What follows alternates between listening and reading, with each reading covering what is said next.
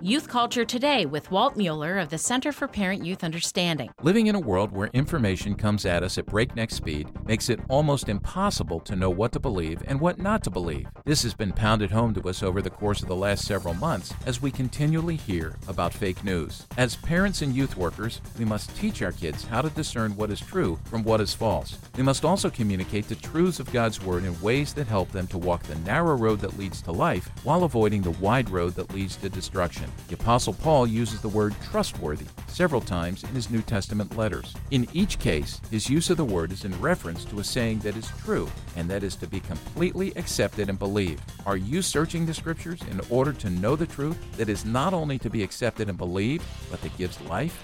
Then, are you sharing that with your kids? For the rest of the week, we'll be looking at several of Paul's trustworthy sayings.